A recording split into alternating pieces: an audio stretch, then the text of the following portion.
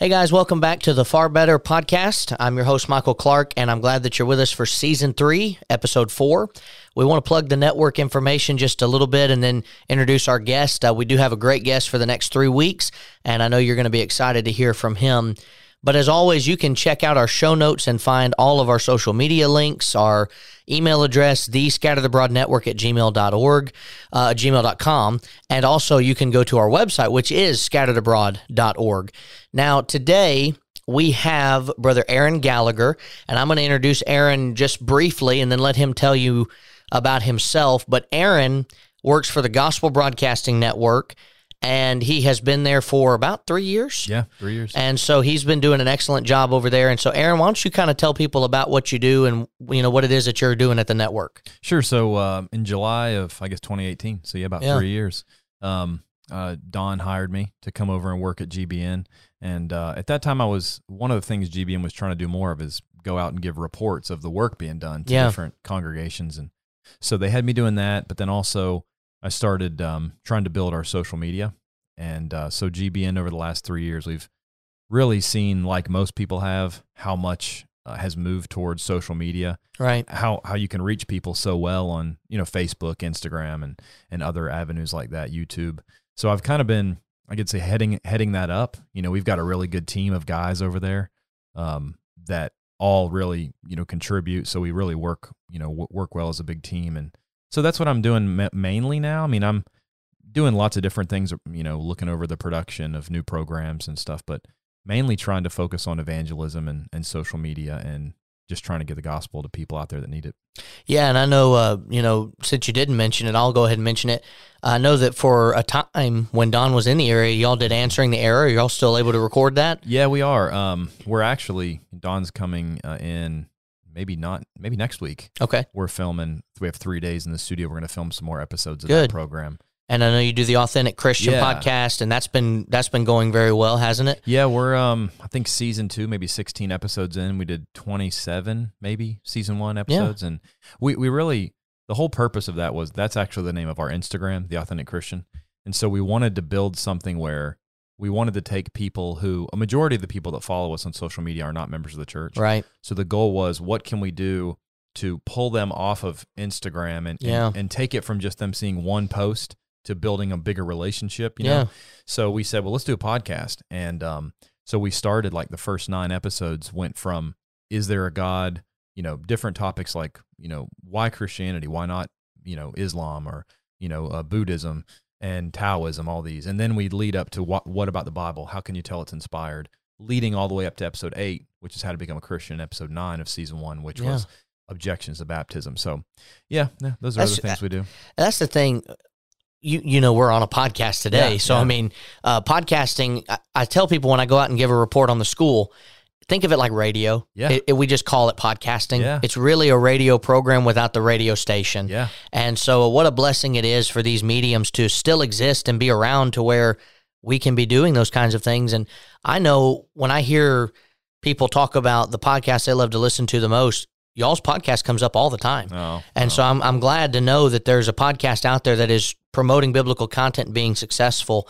And that's what it's all about, getting the truth out there. And I know on social media, and you might be thinking, those of you listening, why are they dragging this on? Well, we're talking about reaching out to the lost today, so this applies. But on social media, you've had a lot of successful Bible studies and opportunities to go live on Instagram sometimes. And so, I mean, Aaron is definitely qualified to be here today to talk to us about this subject.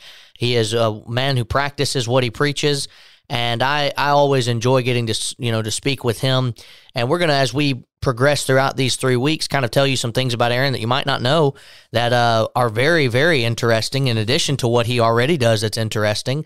But today, we're talking about reaching out to the lost. And I say to people a lot lately, the world is getting worse. Yeah. It's not getting better. And we kind of fool ourselves in this country into thinking that a new president will help or a new governor or mayor or whatever. But in reality, it has to start with us. Yeah. And so today we're talking about that idea of reaching out to the lost. So the first question is, why do we need to reach out to the lost? I'll go ahead and start out with this idea of, even before answering probably the question is, the lost, the word, there's a lot of people. I mean, I've said this a couple times before in different sort of similar discussions, but when's the last time you went to a lost and found to look for something you didn't know that you lost? Yeah. I mean, I remember the first time I went on a short-term mission trip to Africa. I'd been talking about it and was so excited. And, I've been collecting Bibles to take with me, which I learned later it's much easier to buy them over there instead of packing suitcases full. I had all these Bibles and I was like, wait a minute, where am I going to? Yeah. But I remember that I hadn't looked for my passport until like 2 or 3 days before, and I couldn't find anywhere, and I was freaking out. But up into that point in time, I was completely clueless because I didn't know it was lost. So with people, I think a lot of times we're kind of confused why people aren't, coming to the doors of the church and looking. I think it's a lot of times people don't realize they're lost. Yeah. And so unfortunately, maybe to some people, part of presenting the good news of the gospel is it has to contrast with the bad news of the fact that people are lost. And so, why do we need to reach out to the lost? Because without Jesus' blood, that they're heading towards eternal punishment. Yeah. I mean, that's why. And, so. Well, and you think about that. If you go on the street, true to your point, and ask the average person, are you going to hell? Yeah. They're not going to say yes. And if they do say yes, it's probably because they don't believe in hell anyway. Yeah. And so they're going to say, yeah, I'm going to hell because, I don't even believe in all this. So what does it matter if I answer yes to that? Yeah. But they don't know. And for a lot of people, it's exactly like you mentioned. That's a great illustration with the passport because you didn't know that you needed to do it, needed to find it until you realized it was lost. Yeah. And so many times we spend, I'm in an office right now that I've been kind of settling into. I still haven't found some stuff. I don't know whether it's in boxes at my house and it's supposed to be here or if it's somewhere in this office, but I haven't found everything yet, but I haven't known what I have not gotten to find until I'm looking for it. Yeah. And so when people go out to look for salvation, they're going to have to go on some type of journey of self-discovery to realize, hey, I'm not where I need to be. And when we think about the scriptures, Mark 16, 15 and 16 tells us that Jesus' express command to the disciples was to go out and seek the lost and bring them to him. Yeah. He said in Luke 19:10, that was his whole purpose for coming. And so we've got a express written command for us. It was spoken to the disciples, but it's written for us. And someone might say, well, that was just to the disciples. Okay. So in Acts chapter 2, verses 42 through 47, when the first century Christians continued steadfastly in the apostles' doctrine, does that not imply that they went out and taught people about the gospel? Because the Bible says that many people were added to the church daily as they were being saved because people were going out and teaching what the apostles had taught them. Yeah. So they took the same command that the disciples did and went out and reached the lost. So it's so important. But I guess the question is something else, before we get to the effective ways to reach the lost. Has God always been concerned with the lost? Yeah. The Old Testament, we read that baptism's not really even mentioned much in the Old Testament. You have certain things where Naaman, was, for lack of a better word, baptized into that river Jordan 7 times to become cleansed from leprosy. Yeah. But no one is really told, if you want to be my people, go be baptized. And now all of a sudden in the New Testament, God says, well, you need to do this. So how do we reconcile both of those two together? I think if you look at Hebrews 11, people have always been saved by faith. Mm-hmm. And so, God has just chosen, one of the reasons, that he had animal sacrifices in the Old Testament and Christ fulfilled that. God has always saved people by faith, even in the old, the old covenant, Job, faith, Abraham, faith. But it's interesting in the New Testament, sometimes people, I almost feel like separate baptism from faith. Now, faith can mean different things. If you're talking about belief, well, yeah, belief and baptism are required.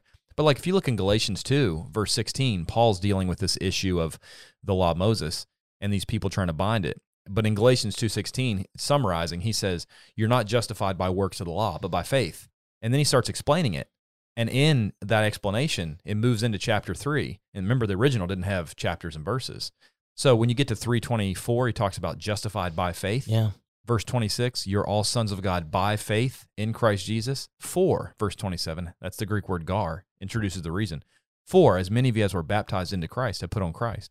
So Paul, in his definition of what saving faith is, he includes baptism in that section. Right. Because that version is talking about the gospel, the faith. Right. So it's like, yeah, people have always been saved by faith, but in different covenants, God has said, okay, this is what you're going to do in this one. And of course, the idea of baptism, you're reenacting the death, burial, and resurrection of Jesus, which hadn't happened in the Old Testament, which is likely, maybe why God chose to wait till the New Testament for baptism, Right, and we know the logic of different places have different laws. Yeah. When I moved to Oakland, Tennessee, about 7 years ago or 5 years ago, I was driving in my neighborhood, and I was used to the Mississippi speed limits in neighborhoods where it was 25. Yeah. So you could do 30, yeah, and do the 5 over, and most police officers don't care about that, so you could do 30. So I'm doing 30 in my neighborhood, and those blue lights come on. Really? And I said to the officer, what was I doing wrong? He said, you were speeding. You're going 10 over. It's 20 in Oakland. Wow, yeah. Now, the speed limit was still a speed limit. Yeah. But it was different in where I had come from to where I was currently living. Yeah. That's the same mentality when you look at the Old and New Testament. Yeah. There's still a law. Yeah. They both had to be followed. Yeah. But the requirements were different from each one. And that's what I love about Romans chapter 7. I think that's my favorite chapter in all of the New Testament because... you're the first person that's ever said that to me. Hey, I love it. Yeah. I love, especially verses 21 through 25 where it talks about it's not about perfection, it's about faithfulness. Yeah. That's the whole cusp of the New Testament. Yeah. If we can grasp that, the rest of the New Testament makes a lot more sense to us because too many people look at the old law and say, well, God required perfection. That's what Paul's talking about in Romans 7. It was. You couldn't do anything as the old law required it because man's not perfect. God has now said, just be faithful. That's right. And so it's so important to know God has always been concerned with saving the lost. Yeah. He has just been building toward the point where we are now. Yeah. In Genesis chapter 3 and verse 15, that's what he told, Adam and Eve. He said to the serpent even, you're going to have someone that you'll bruise his heel, but he's going to stomp on your head and he's going to kill you. That's right. And that's exactly what Jesus did. And it brought salvation into this world on the day of Pentecost when they brought the church into existence as far as that mass production of baptisms taking place that day. Yeah. And now you've got the church starting and, thriving and going on. And so the lost has always been on God's mind. Yeah. But as we look back, I need to kind of piggyback off of something else to get to this next question. Sure. I've heard some people say before, that they've harped on things like online giving, and they talk about, the first century church didn't do that. Well, the first century church didn't speak into microphones either. No. And they didn't, and I pointed out to someone when they asked me about that, I said, do you write a check on Sundays and give to the church where you go? Yes. When do those funds leave your account? Not on Sunday. Yeah. And yet none of us have a problem with that because we know we've already given it. If I write $100 in that check, that $100 is not going to be spent by me. It's given to God. Yeah. We've got to be careful that we don't start, assigning certain restrictions that we can't even know if the first century church would have done it or not. I think Paul would have had a podcast network if he could have. Oh, I think he would have taken the advantage of every opportunity he had to reach people. Yeah, he would have had a blog. He would have been, speaking as many places as he could. He would have he would have probably had travel equipment that he would have taken with him. Yeah. And so as we look throughout the history of technology advancing, we know that there are good and bad with technology. Yeah. That's with everything in life. Not every app deserves to have Christianity on it because some of those apps are just not good. I can't imagine some of the apps out there that are not wholesome for someone to say, well, I'm going to start preaching the gospel on there. Yeah. It's not a good idea. Yeah. But when we think about some effective ways to reach out to the lost, we're both men that work for, individuals or institutions, Memphis School of Preaching, Gospel Broadcasting Network, that are designed and entitled to looking out for people to try to reach the lost. Yeah. So what are some effective ways that you can kind of point out that help us reach the lost today that are in addition to what we normally would call the church stuff, if you will? Yeah. I mean, I think of it this way, when you look in the book of Acts, every time Paul goes to a new city, he goes to either the synagogue or if they don't have a synagogue, like it seems like in Acts 16 with Lydia, where they're at the place of prayer by the river. He always goes where the religious people are. Because he thinks, hey, this is a good place for me, good candidates. That's kind of the mentality I've always tried to use with reaching the lost is I'm going to go where the people are. Yeah. Now, that might mean you go to, in person. I mean, I think with all of the avenues, like let's just take Facebook. We use a lot of videos and we put money behind it to broadcast it because it's evangelism. Facebook, YouTube, and Instagram are the three big ones that we spend. We've done stuff on TikTok where we put videos up, but that's really the goal. That's to drive them to go watch the full episodes of the podcast. But all of the different ways we reach out to people, the whole goal is to get them interested in the content and then to get them into a personal one-on-one Bible study.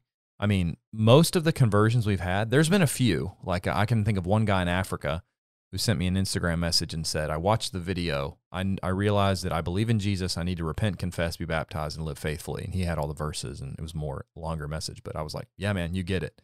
But a majority of the time, that's not how it happens. A majority of the time, it's somebody that has a question, and I'll say, hey, that's a great question. You know, would you like to study? And I'll answer that question, then move into a personal one-on-one Bible study. Because ultimately, that's, in all the things I've done, that's the thing that has always converted the most people, is getting them in the Word, showing them this is what God's Word says, and letting the Word convert them. That's what the power is. Right. Know? Yeah. Yeah, and some people would harp on the whole idea of advertising. Sure. But let me just point this out. Some people would say, well, that doesn't guarantee that they read it or that they watch it. No, it doesn't, but it guarantees that they'll see it. Yeah. And, you know, when we talk about the parable of the sower, he didn't say, well, I can only plant seed where I know it's going to grow. I can only go over. He scattered the seed everywhere. That's right. And so if we're going to do that, then it is perfectly scriptural and acceptable to put some money behind the advertising of a program. Sure. In fact, it's better to do that than almost anything else at times. Yeah. Because you're at least saying, you know, I wrote for a publication once and they put, you know, like $70 into advertising and like 200,000 people were reached. Yeah. Now, of the 200,000, like 50,000 liked the article or whatever. So, I mean, we weren't batting 1,000. Sure. But 200,000 people were given a chance to click on an article that was about Jesus Christ being the Son of God. Yeah. If that's not me and that publication fulfilling their duty as a sower of the seed, I don't know what is. That's right. But we do come to this question as we kind of start to bring our thoughts to a close for this episode. Sure. What about the soil that won't grow? Mm-hmm. What do we do with that? Yeah. You know, our jobs are designed to try to throw the seed every which way, which means that there's going to be some that don't, you know, turn around and say that they want to do this. So how do we handle that? I think that when I was younger, I mean, I'm in my mid 30s now, late 30s almost. But when I was younger, I think that I had this idea that if I just presented it perfectly, then it would convert that person. And I remember some of the first studies I had with people who claimed to love the Bible, and I really thought I was going to, you know, they were going to be converted. Whenever they rejected it, I remember just thinking, what did I do wrong? If I would have just said this instead of that. I don't believe that anymore. I think that the power's in the Word, not necessarily in me. And so I feel like my command is to teach. And like 1 Corinthians 3:6, it says, you know, Paul planted, Apollos watered, God gave the increase. And so what you have there is look, our job is to just sow that seed everywhere. Right. And I'm okay with the fact that it's not going to grow some places, at least maybe not now. Yeah. You know, I've talked to people and I've talked to guys and they've said, I'm the only Christian in my family. And I've said, yet. Mm-hmm. You know, you're the only Christian in your family yet.